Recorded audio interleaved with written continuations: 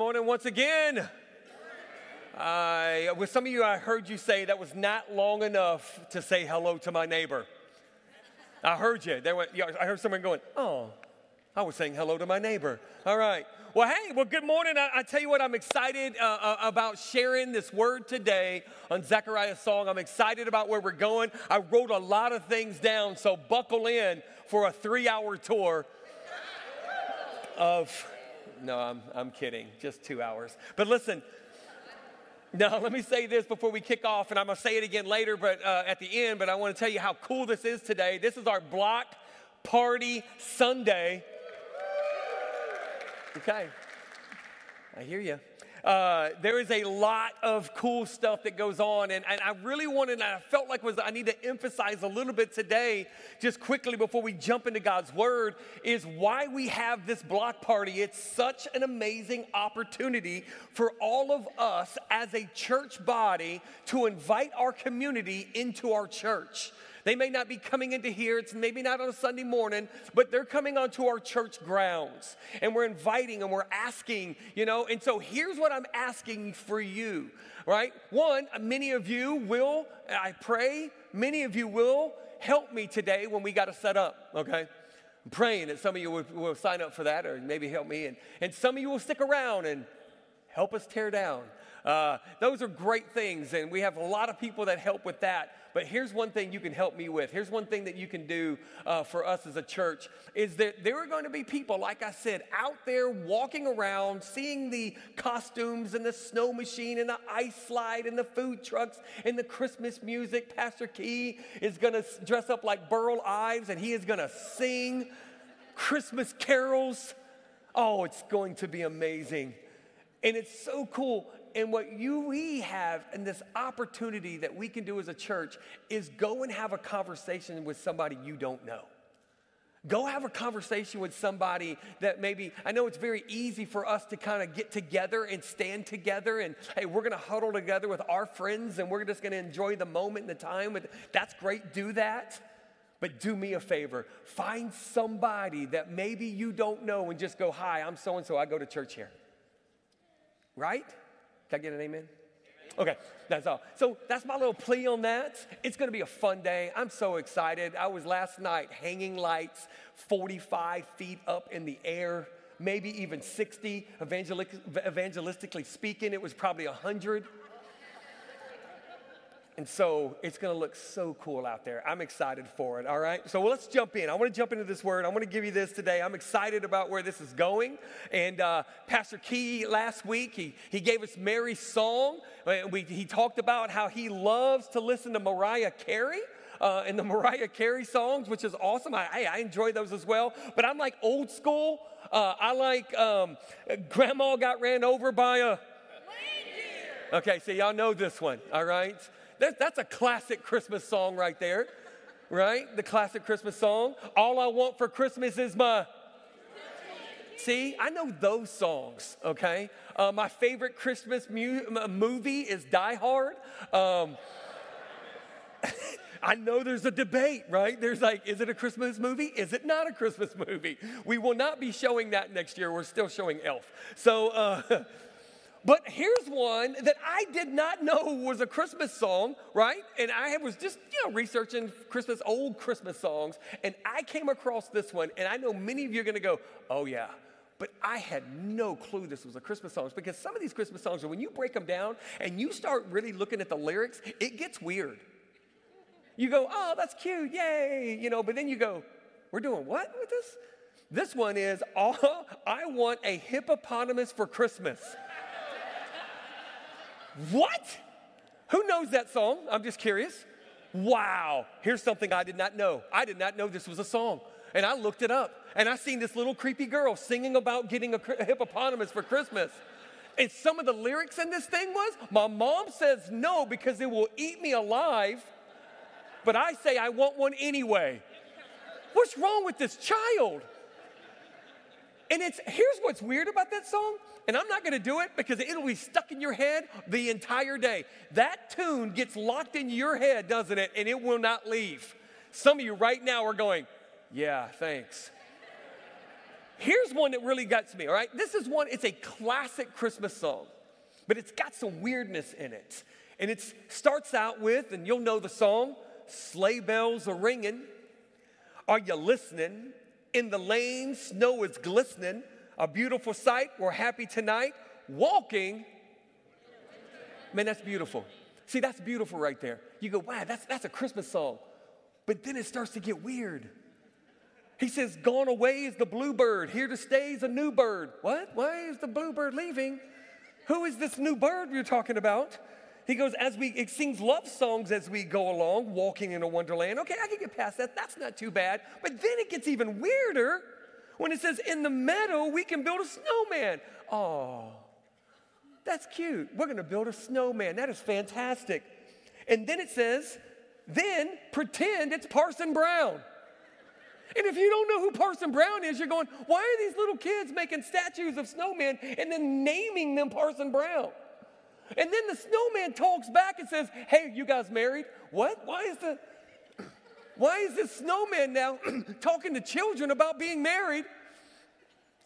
Then, and a parson is a preacher that would go town to town marrying people. I had to look it up. So now they're pretending that this snowman is going to marry them. Stay with me. Are you married? We'll say, no man. but you can do the job when you're in town. It would have to be during the winter, I'm guessing. Thank you for those who got that one. Here's the next one, the last thing here. So I thought, okay, that's different. But here's the next one. In the plains that were made walking in the wonderland, it goes on, it says, in the meadow now we can build a snowman. So if you're kind of listening to this, okay, they're going to build another one. And here's what they're going to pretend it is, a circus clown. What? What kids want a circus clown as and then it says, we'll have lots of fun with the snowman until other kids come and knock him down. Apparently this man who wrote this song was bullied, okay? He was bullied as a child, but no. So Christmas songs are neat, and Christmas songs are great, and there's so many different ones, and we just sang some, and we'll sing some later, and there's awesome. But the song that we're going to look at today, see, we looked at one last week with Mary's song. There's this song today we're going to look at. Zechariah's song comes from an experience of waiting. This song that we're going to look at today is a whole different song, and I say this all the time. There's a story behind this song, and if you looked at most songs, and if you research these songs, there are stories behind the songs. You agree with that? There's some incredible Christian songs that are written because of a story that somebody had. And today, this story that we see, that we have to understand Zechariah's story. And we're going to go back and we're going to look at his story. See, we have to understand Zechariah's story until we can't understand Zechariah's song until we understand Zechariah's story. Y'all with me? So we're going to go through his story. But so let me start with this, though, as we talk about waiting. How many of you guys are really good at waiting? Oh, yeah? Well, you guys are way better than me. Let me just ask you a couple questions. All right? How well do you wait in traffic? Let me ask you this. How about at a red light? I just want to get a hand. I'm going to ask you actually to reveal yourself in this moment. How many of you sit at the light turns green, there's one car in front of you, and you wait 1 second before you hit the horn? Just curious on who 1 second people are, okay? So quick, Mike's like, let's go. That's you, okay? Anybody else is going to be honest? Okay. How many right when it turns green, you don't even wait until the guy's like, it's just turned green. That happened to me the other day. I'm sitting there, the light turned green. The guy behind me goes, go! I go, okay. He was in a much more of a hurry than I was. 2 seconds. Then you give him a little, boop, boop, hey, man. Okay. 2, 3 seconds. 4 seconds. 30 seconds. How many of you don't honk at all? You'll just sit there through the entire light and go, just go. Just go. Please. And then the light would turn red again. You're like, maybe the next one. Who is that? I'm just curious. Of course, y'all. And of course, my wife. Yes, she is the one. I've literally reached over while she's driving and went, meh. Oh, she hates it. She hates it when I grab the steering wheel and go, we need to be in this lane. It's like, stop. That's how it works in my house. In the grocery store, how many of you stand there and you're in that 15 items or less aisle and you start counting other people's groceries? Who does it? I'm curious. All right, I see who you are. I want to know what kind of people I'm dealing with today because I know I've seen you there.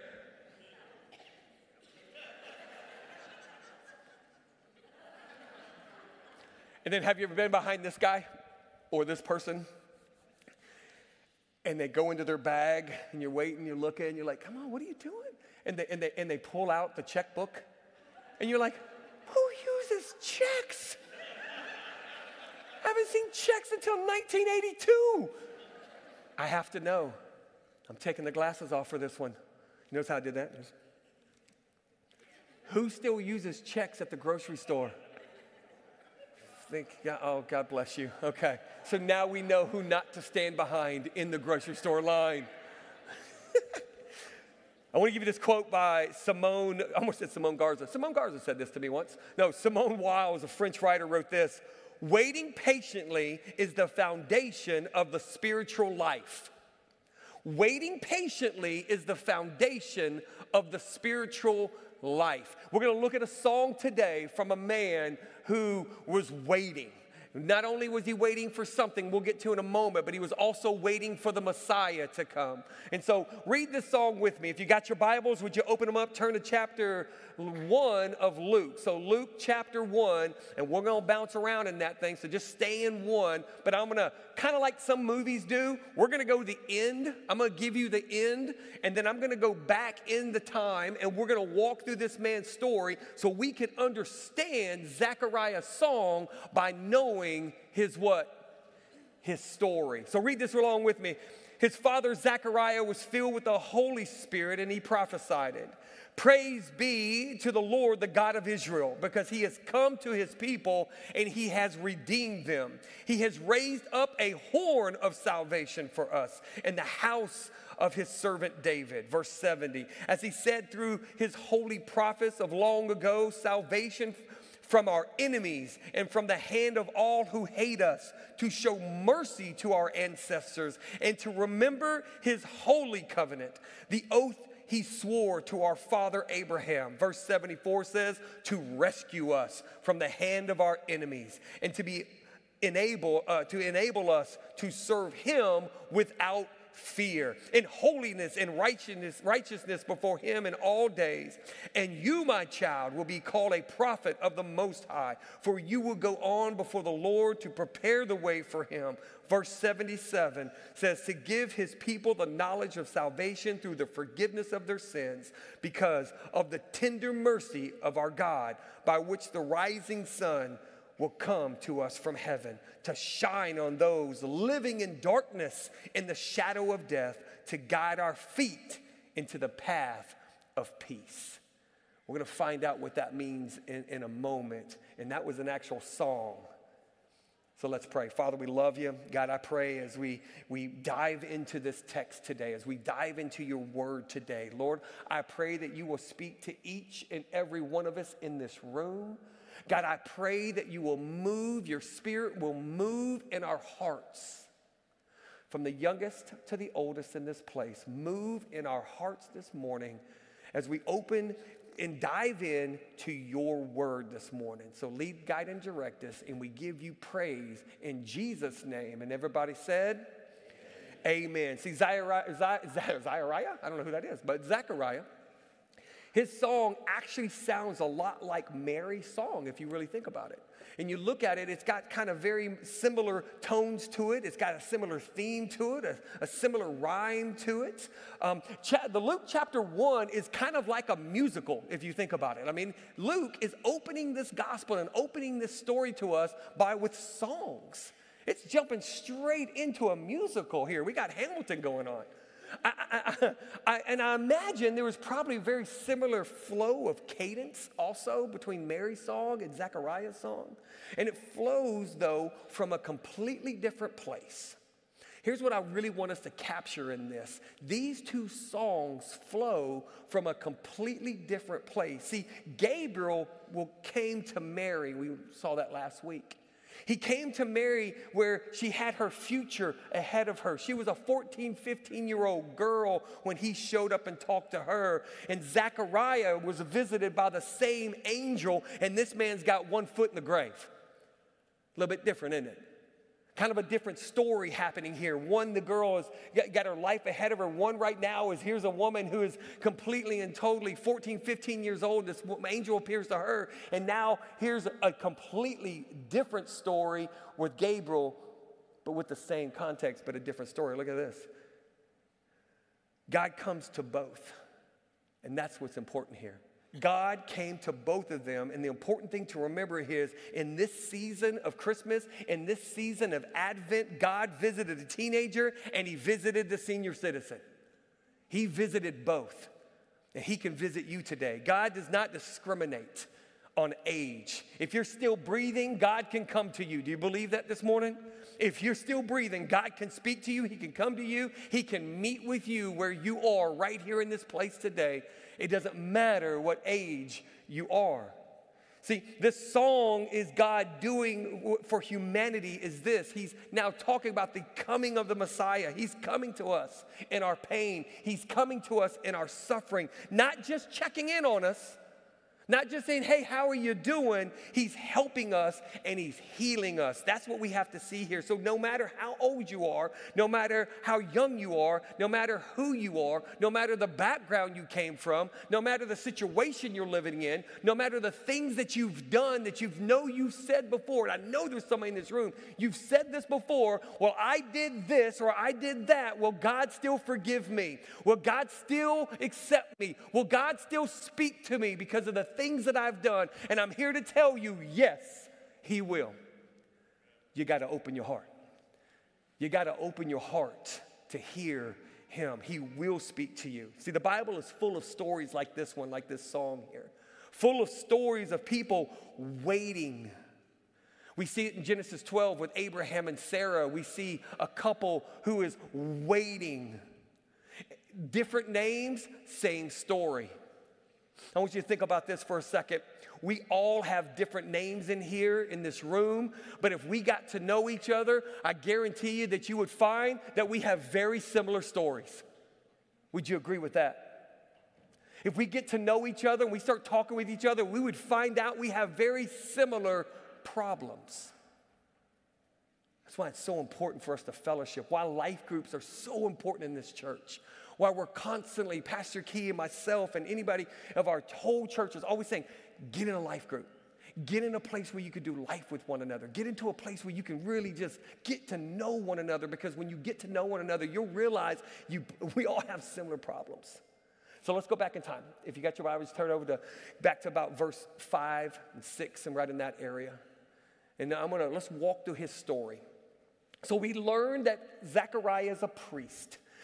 He's the priest in Jerusalem who is married to the daughter of a priest. This is a very wonderful thing. It is considered actually rare that would even happen. But it's really cool that there's a priest here who's marrying the daughter of a priest. And now, here's why. She can now understand the demands of a priesthood. She can understand the demands and what it means to be the wife of a priest. It's why I see very rarely, actually, sometimes, and sometimes I do see it, and we see it right here with our own lead pastor, married a preacher's daughter. I did not. She has no idea what she got herself into. Well, she does now. We've been married a long time. But this is a really neat thing. So she gets it. She understands it. So imagine on this wedding day, this is what I imagine. Here's the wedding day. That God is, and people I'm sure say, God is going to bless you with many families. Because on paper, on just looking this on paper, human perspective, this couple was a couple that probably would have the Messiah. If you thought about it. If you looked at it on paper. It would probably be a different story here. And I'm sure because of who they were, because every Jewish bride married to have a large family, because people would say, they were taught this way, that maybe you will be the one who will carry the Messiah. Because it was prophesied in the Old Testament. So they married that. Every Jewish husband would marry with the theological hope of maybe my wife would be the one to carry the hero that's coming to bring salvation to the world. Look what it even says in Luke chapter 1, verse 6. It says, both of them were righteous in God, in the sight of God, observing all the Lord's commands, decrees, blamelessly. This was their life. And this is, I think, why Luke shocks the reader with the next verse. This is why I believe this next verse that we kind of look at is kind of shocking to the reader, because if you're reading this, you're going, man, this guy's a high priest. He's married to I'm not high priest, I'm just a priest. He's married now to, and I'm sure, I mean, it was obvious. And then he shocks us with this verse in verse 7. Look at this. He says, but they were childless, because Elizabeth was not able to conceive, and they were both very old. It states straight up the fact. Here's who they are, boom. But they had no child because Elizabeth could not conceive, and both of them were well along in years, was another version of that. So man, I'm sure there were so many prayers. I'm sure there were so many tears. I'm sure there were so many unanswered questions in this moment of these people who were coming. And that's usually how it works. See, because childless parents, they felt very deficient. They didn't feel very good. They felt like they were even passed over by God. And I'm sure that that's what happened to them. If you've ever longed for something with your heart, then you understand the kind of self-examination that was probably happening with them.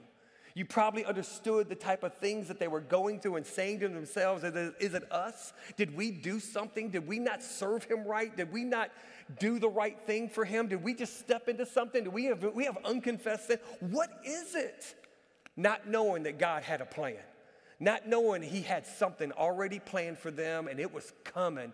Because you know how that rolls, right? And how that comes and how despair starts to kick in and all that, it starts to just, resolves to sorrow and sorrow to despair. And then eventually despair into resolve of we're just not going to have a child.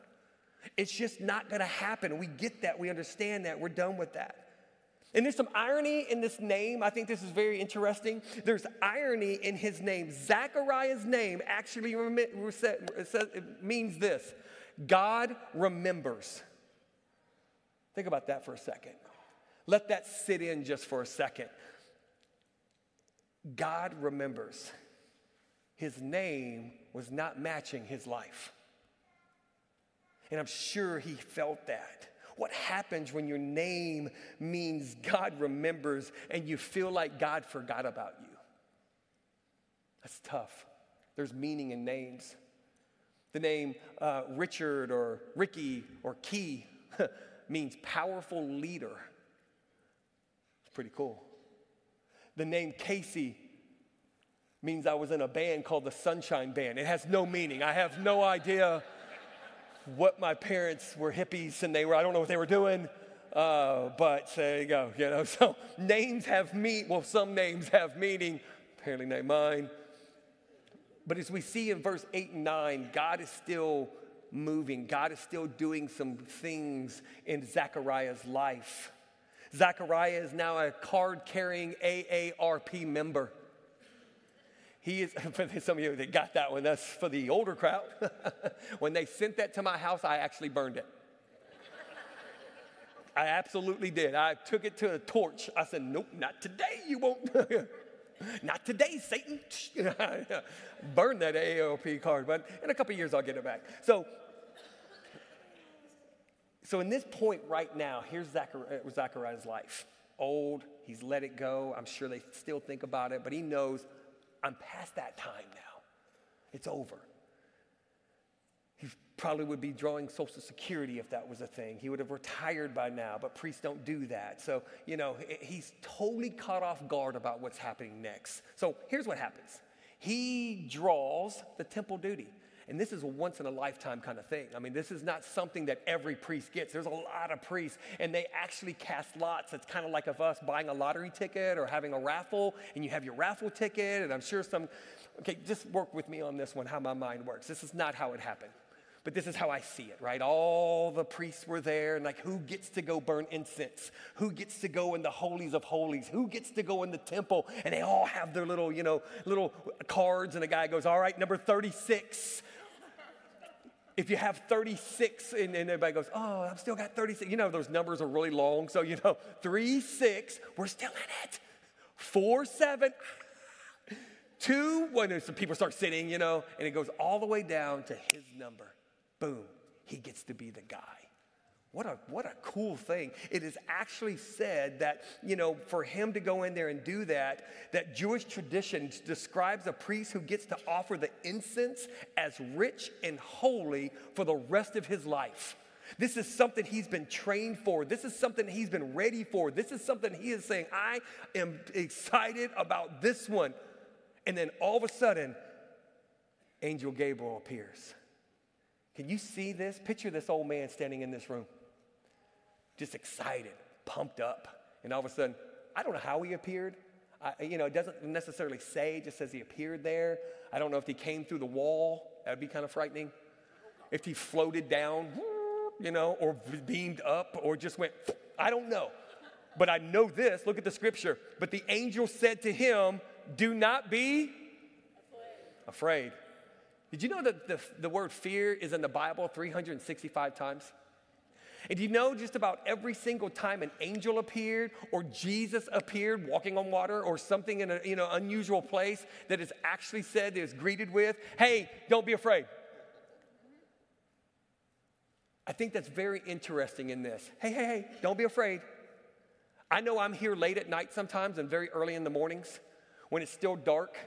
And I walk through the hallways upstairs, I got here at 6:30 this morning, and I'm the only one here. I'm turning on lights. It's dark. I'm kind of walking through the hallway, and I was thinking about this, because I know I'm talking about it. And I go, if an angel appears to me right now, he better say, don't be afraid, because I'm going to lose my mind, okay? Or it's just some guy that wandered off the streets and just slept here that night. I don't know, I would really be messed up if some guy just kind of peeked in here and went, hey, I'm an angel, I'm Gabriel.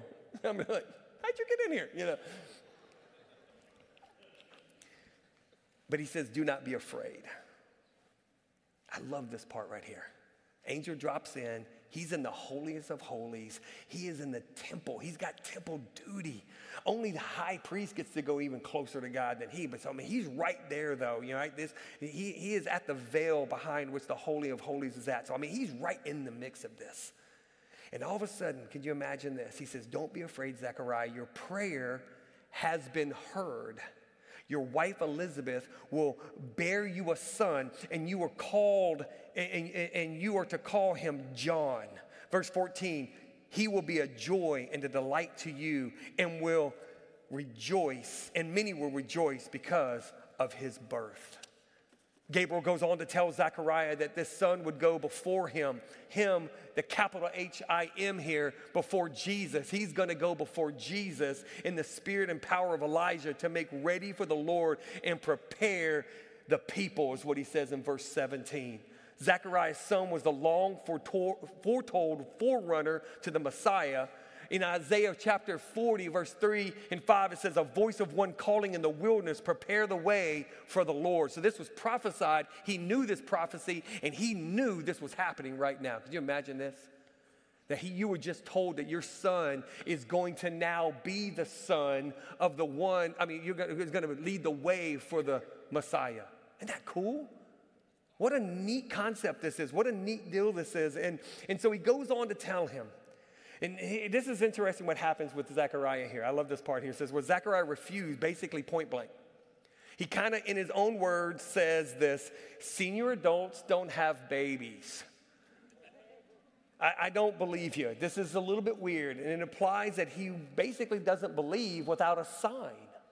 He's like, you just gotta, man, this is not real. This can't be happening. This is not right. And then all of a sudden, he goes, here's Gabriel. Here's your son.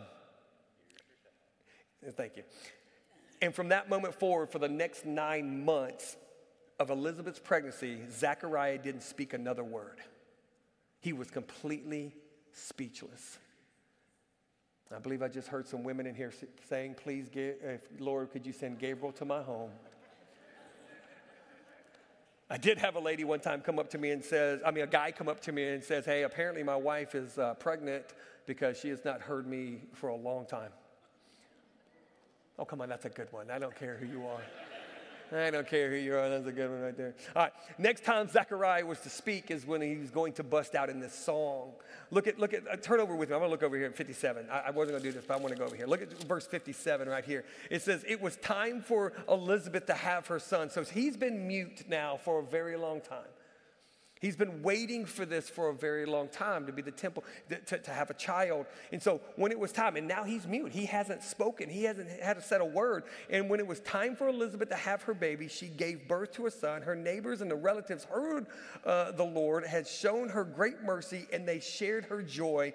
On the 8th day, they came to circumcise the child, and they were going to name him after his father, Zechariah. And now look at this part right here. But his mother spoke up because she got the text and said, no, he is to be called John. And they said to her, wait a minute. No one in your family is named John.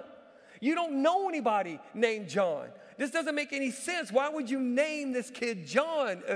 Explain this to me. And now look at this part in verse 62. Then they made signs to the father to find out. They're looking at him going, is your wife lost her mind? She wants to name it. Shouldn't you name it with a at the end? That's what everybody does. Zechariah, Nehemiah, Jehabiah, something Ayah. How about just Jonabiah? I don't know. Put an Ayah at the end of it. And they're looking at him, and look what happens. They made signs to the father to find out what he would like to name the child, because apparently Elizabeth lost her mind. He asked now for a writing tablet, the Apple one, not that Samsung mess. Oh, I just split the crowd right there. All right. See where you were. See how you are. Now, he asked for a writing tablet, and then to everyone's astonishment, he wrote, his name is John. Isn't that good? And immediately his mouth was open, his tongue was set free. He said it's to be named John. See, again, like I said, names have meanings. John actually means God is gracious. That's what the name John means. Richard means powerful leader. Casey means nothing. It's okay. I'll live with that. So here's the deal. Here's what happens. In that joyous moment, in this incredible joyous moment, he held his son in his arms. He named him John. And he broke forth in song. Because guys, when things happen good in your life, we sing. Are you hearing that? I want to say this again because I think we miss this sometimes. When things, I wish we did live like a musical. I really wish that we really did, and when good things happen and when God does something good in your life, we should sing, amen? We should build it from the rooftops. We should sing high. When God does something good in your life, when you've been in a place of despair, hurt, pain, and you know God has healed you, we should sing. That's what we should do. And I think we miss that sometimes. We should sing. And this right now, this is John's Benedictus. And a Benedictus means this, a song of thanksgiving. He was thankful. The lyrics to his song take us behind the scene into a heart of a godly man on the eve of the incarnation with God, when God became man. This is what it takes us to. This is where we're at here. Each line is loaded with deep truth about an overwhelming reality. God has at last come. That's what this whole song is all about. Zechariah pours out from his heart with melody about the purpose and the meaning of God in flesh. That's where this song comes from. He wasn't singing and joyful that he had a child. He was singing and rejoiceful because why? Because the Messiah was coming. He's been waiting. Sure, he's been waiting to have a kid. That was long over. But you know what he was really waiting on? He was waiting for the Messiah to come. He was waiting for the hero to come. As we read in verse 67, it tells us that Zechariah was filled with the Holy Spirit. And only the Spirit could lead him to express this prophetic thoughts in this manner. And again, we can't understand this song without understanding Zechariah's story. And that's an incredible story that he's got. The presence of the Holy Spirit also indicated the prophecy of Zechariah that when spoke, it was good as done. When it was spoke, it was good as done. That's where the Holy Spirit came in. Jesus came to redeem all of humanity, and the world has never been the same. Let me give you a couple things and I'm going to close. He sings of saving purpose of Jesus. Zechariah scatters this song, a great theme of Jesus came to save throughout this entire song. That's the purpose. The great purpose of God was to save us. This is what Zechariah was waiting for. So good. 4 things and I'm done. The price to free us is paid. This is what this song is all about. This is what we get from this song here. The price to free us is paid. Look at verse 68. He was visited and provided redemption for his people. God has visited us. Are you hearing this? God has visited us. His care for us has moved him to draw near. And the reason he has come is to redeem us. The reason he has come is to forgive us. The reason that he has come is at a great cost, is to free us from the slavery of sin. And so we are to sing about that. A mighty Savior has come with power. This is what's so great about this song he started to sing.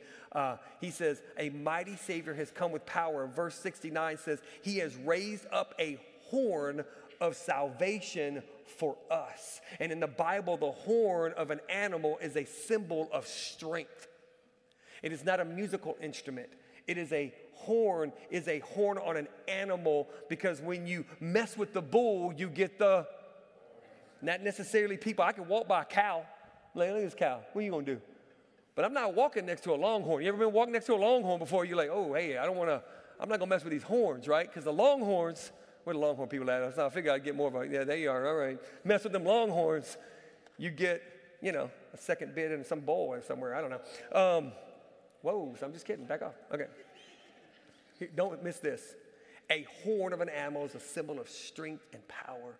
It's sheer, brute power. And that's what he says here. He has raised up a horn of salvation. And to say that God has raised a horn of salvation for us means that we have a mighty Savior who has the power to finish what he has started. That's where we are on this one. A power. Third one is this. There is victory over our enemies. There's victory. It says in verse 71, he has raised up salvation from our enemies and from the clutches of those who hate us. He also emphasizes this in verse 74. Zechariah focused on practical and spiritual here. God will deliver his people from any tyrant. Look at this. More importantly, God will deliver us from the worst enemy, and that's sin, death, and hell. That's what he's rescuing us from. That's where this comes from. The heavenly hero will have no trouble conquering those enemies. Boy, I can sleep at night because of that. I can wake up in the morning because of that. Because he is going to conquer, and he's already conquered sin, death, and hell. So moved by the Spirit, Zechariah tells us what the meaning brings to those who trust to follow him. In 74, there will be spiritual transformation, he says. There will be emotional transformation to serve him without fear, it actually says. And there will be a behavioral transformation, the holiness and righteousness in his presence in all of the days. And the fourth one is this: his forgiveness is there for all of us. His forgiveness is there for all of us, to give his people knowledge of salvation through the forgiveness of their sins.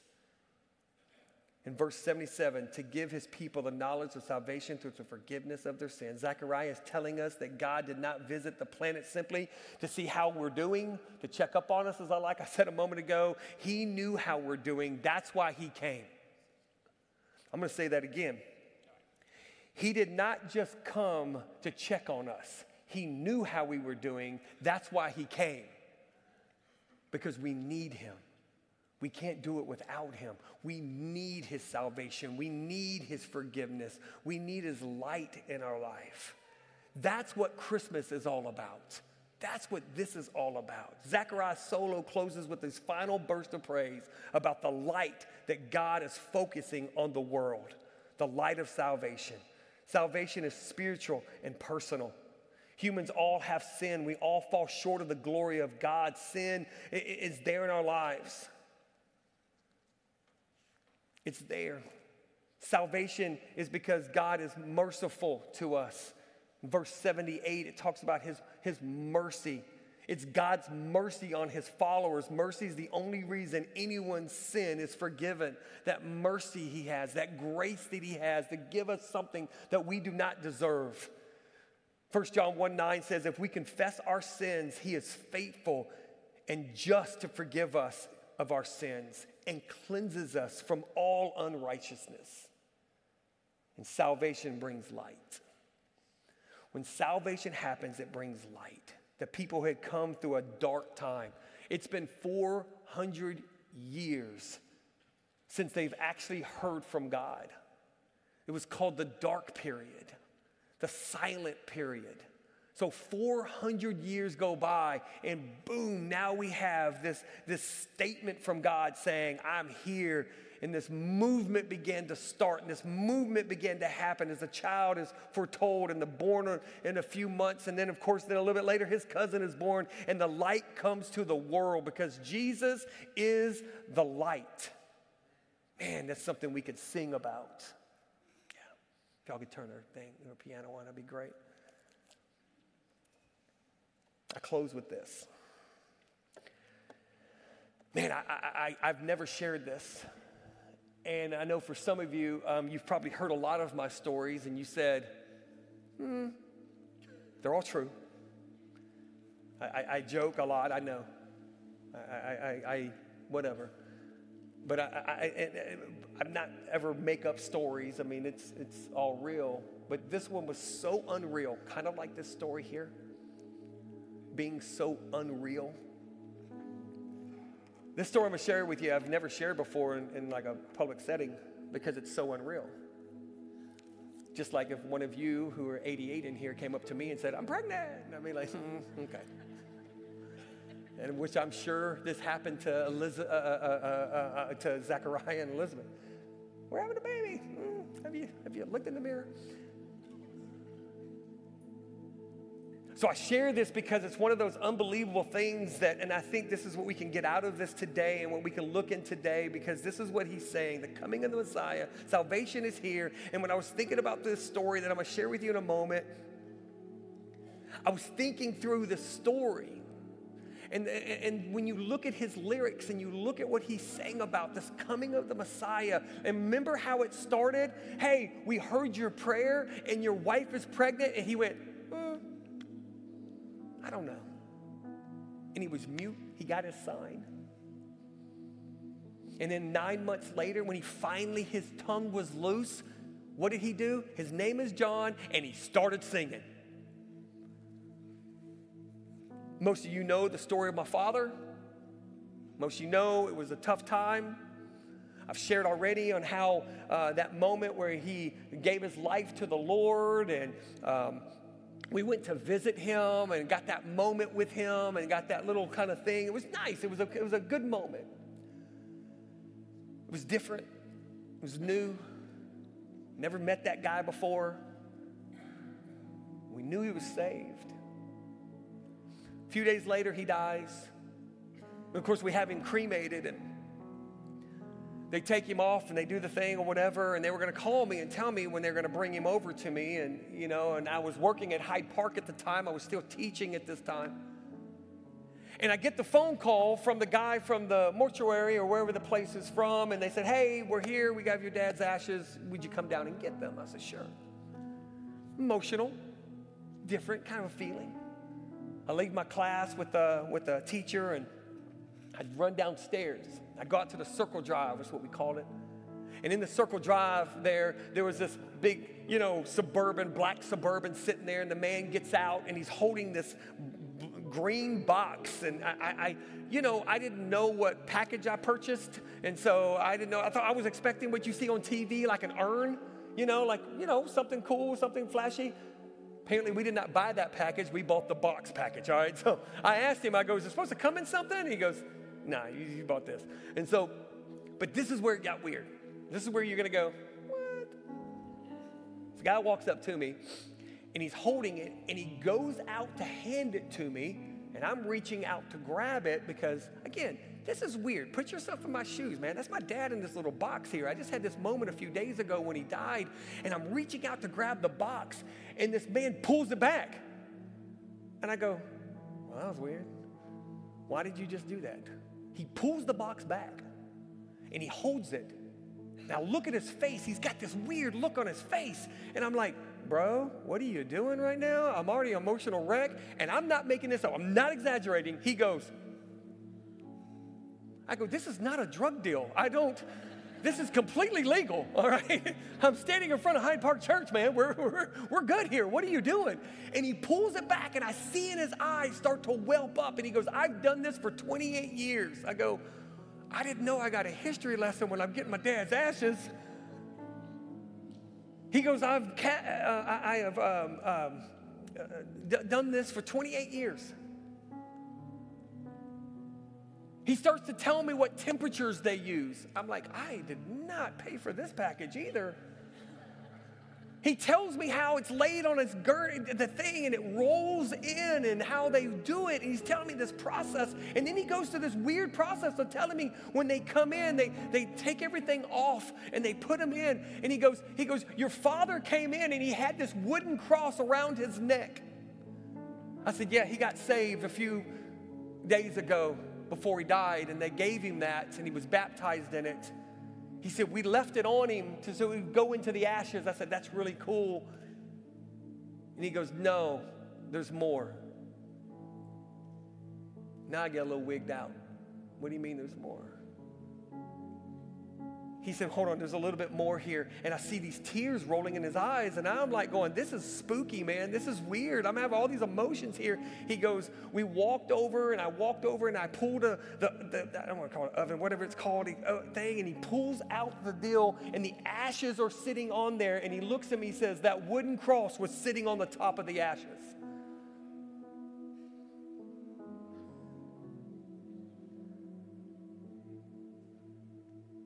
He said, I've never seen this. It's impossible. He starts telling me everything that burns in this thing. He says, it's impossible. He goes, I don't know what to make of this.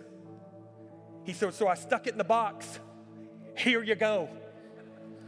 Gives me the box, and that's the last word he said. He jumped in his car and drove off. Now I'm standing there holding this box with that information. And I go, I start thinking, am I on a hidden camera show? Because this is really bad timing. This is not good. I walk it to my car. I didn't want to bring it up, show the kids, hey guys, my dad. Put it on my desk, I take it to my car with this information. And I'm still going, did this guy mess with me? Because that's a horrible, horrible joke. I tell my wife, she says, huh? I said, you got to dig in there and find it. You see what kind of relationship we have.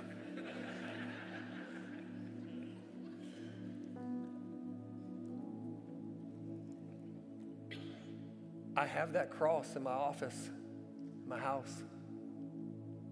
It was in there. A wooden cross. Here's your sign. Because I was skeptical about my dad's salvation. It was a lot of abuse. It was a lot of hurt. It was a lot of pain. I know I met a different guy. I don't know what it was.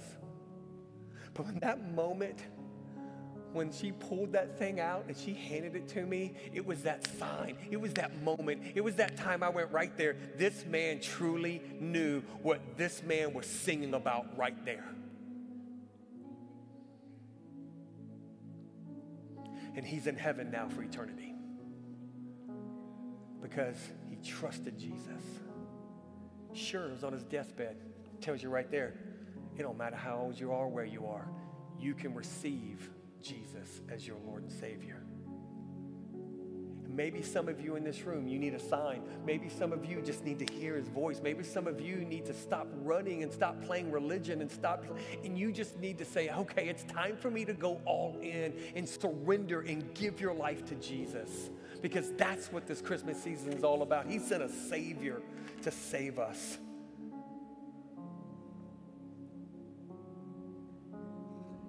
Would you just close your eyes and be real still as I pray? Listen, I don't know where you are this morning. I really don't know why God led me to share that story for this time, in this moment. But I believe that somebody needed to hear that story this morning. Somebody needed to hear this word this morning. And there's some of you in this room right now that you need salvation. You need Jesus. You need this incredible, changing power that comes through the horn of salvation. For some of you, maybe it's saying it's pride that stopped you from this. Maybe for some of you, it's been all kinds of different obstacles, just unbelief. Is he really God? Is he really who he says he is? Is he really the true Messiah? Is he really God? I'm praying right now that the Holy Spirit would move in the hearts in this room. That if you're here today, right now, and you've never crossed that line of salvation, maybe you've just been playing religion. You don't know him. Maybe you've just been playing games and playing whatever, and maybe this is the moment and this is the time where you need to surrender your life and give it all to him. The Bible says that we confess with our mouth, but we have to believe with our heart. See, too many times people confess with their mouths and it doesn't go from their mouth to their heart, and it's just a confession that comes out, and their life shows they don't know who Jesus is. It's got to go from the confession of the mouth to a transformation of the heart. That's what transforms us, when our heart changes. When the Holy Spirit comes in, we go from a complete and total direction. Doesn't make us perfect. We still sin and we still need forgiveness. But Jesus says, I'm going to walk through it with you. So I say that today, and I say that with all heartfelt. If you don't know the Lord, I encourage you to make that step. I encourage you to not wait any longer. That the sign is here. He sang about it. Jesus, the Messiah, has come. He saved us. So if that's you this morning, you're saying, hey, that's me, man. I'm tired of running. I'm tired of playing games. I'm tired of this. I need right here, right now, Jesus to rescue me. I'm going to ask you to pray this prayer with me. This is not a magic prayer. It is a prayer of you right here, right now, saying, I need this Jesus that you're talking about. I'm ready to confess with my mouth and believe in my heart that Jesus Christ is Lord. That he died for me, he was buried for me, and he showed that he was God by coming back from the death. And I know and I believe in my heart that he's going to come back for me. Maybe this is your moment right here to ask Jesus to step into your heart. No more playing games. Today's the day for you. And if that's you, just pray this prayer with me. Say, Jesus, I need you. I believe in my heart this morning that you are real. God, I believe this morning in my heart that you saved me, that you loved me, God, I believe this morning in my heart that you sent Jesus to pay the penalty for my debt, my sin, and you gave your life for me. I believe that in my heart. I confess that with my mouth in this moment. So Lord, come in, rescue me, save me. I'm tired of running. I need you to change me. Thank you, Jesus. Thank you, Jesus. Listen, when nobody looking around, we're going to pray, we're going to worship, we're going to go have an incredible time at Block Party. But if just now in this moment, nobody's looking for me, and I just want to pray for you. If you just prayed and asked Jesus to come into your life, would you just put your hand up and say, that's me? If you believe that God just became real to you and he just saved you. All right, if you have your hands up, put them down. I'm not sure. Put them down. So I ask this as we pray. If you did pray that prayer today, man, come find me. Come find me out there. Come find me down here as we sing and as we pray. Pastor Chuck is right over there. Some of you might have raised your hand. Pastor Chuck is over there. You go find him. We have that, begin that conversation of what it looks like to be a Christ follower. So Jesus, we love you. We thank you. We praise you. We give it all to you. We thank you for the fun that we can have today.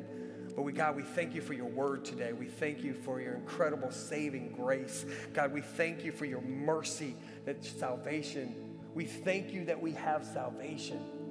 We thank you that we can confess with our hearts and believe with our mouths and believe in our hearts, and you save us. So Lord, thank you for rescuing us. And God, I pray for those in this room who did pray that prayer and they truly meant it this morning, God. I pray that you will move in their heart to take the next step in baptism. So Jesus, we give it all to you in this moment. We praise you in Jesus' name. Amen. Would you stand? Let's begin to sing.